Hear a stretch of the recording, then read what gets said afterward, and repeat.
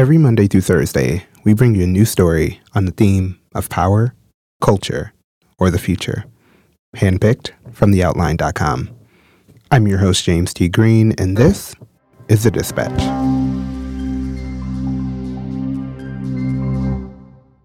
Today, Jeff Winkler revisits the murder of 8 people in Ohio.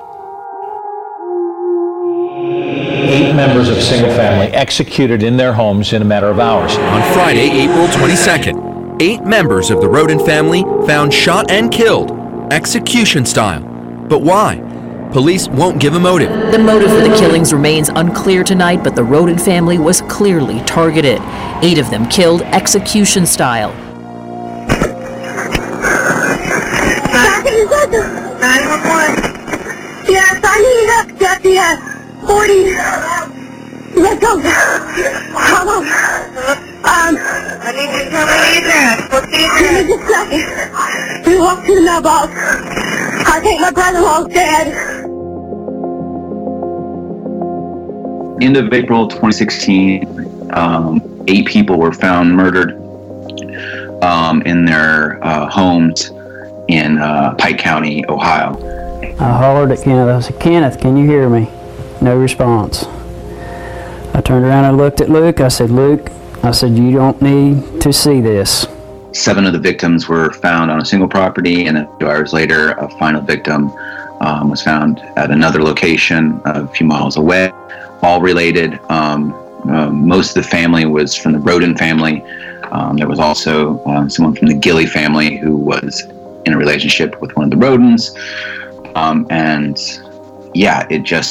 It happened overnight. They found all these bodies. It was the largest mass shooting in 2016 after the Pulse nightclub shooting.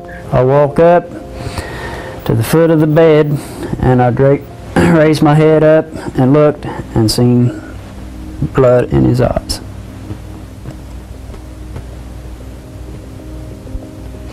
And I knew then he was dead.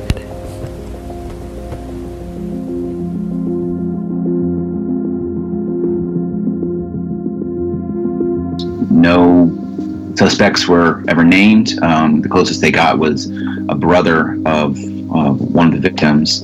His name is James Manley, and they arrested him for tampering with evidence because he took off the tracker they put on his truck, and that was the closest they ever got to any suspects or anything. Family they had found large grow operation on the property. So, the only thing the authorities would ever really say is that these people were doing some kind of drug dealing. But that's all you ever heard. That was it. This classic tale of, flyover country and misery and pain. And the media sort of focused on that. And 2 years later, I wanted to see, how folks were doing getting on, because I think a lot of the coverage is always focused on the sadness and depression and poverty and whatnot, and there is so much more to flyover country or Trump country, whatever you want to call it, than just the sort of normal tropes. I'm really curious to what you found since revisiting this story years later. What new has popped up? Well, nothing new has popped up. It's still, we're 2 years on, and it's still unsolved.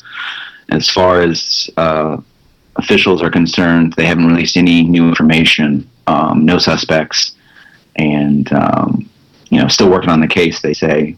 But, what's different is that, the victims' families and the town haven't moved on per se, and they still live with it, but there is a happiness that doesn't get portrayed, I think, a lot. There is a sense of community. There's a sense of belonging that I saw everywhere when I was visiting. The Pike County, the annual Dogwood Festival was happening, and everyone is out smiling. I went to a church service where Leonard Manley, the father of one of the victims, was there and happy and smiling. And that's something you didn't see in the normal coverage. He was a grieved, angry father, rightfully so. But he was having fellowship with people in his community, and I think that was an amazing thing to see, just of everybody. There's just the amount of strength and the amount of happiness and fellowship that, again, you don't really see portrayed as much in the normal narrative. I'd like to say that I'm the mother of Christopher Sr. and the mother of Kenneth. And I'd just like to say, from a mother's heart, that I hurt so bad inside from the day that I found out. And I'd like to say, if there's someone out there that knows anything about what happened, would they please come forward. That was Jeff Winkler.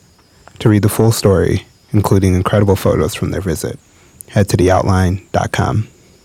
The Outline World Dispatch is produced and hosted by me, James T. Green. Today's story was edited by Leah Finnegan. We used music from APM for today's episode, and our theme is by John Lagomarsino. Thanks for listening.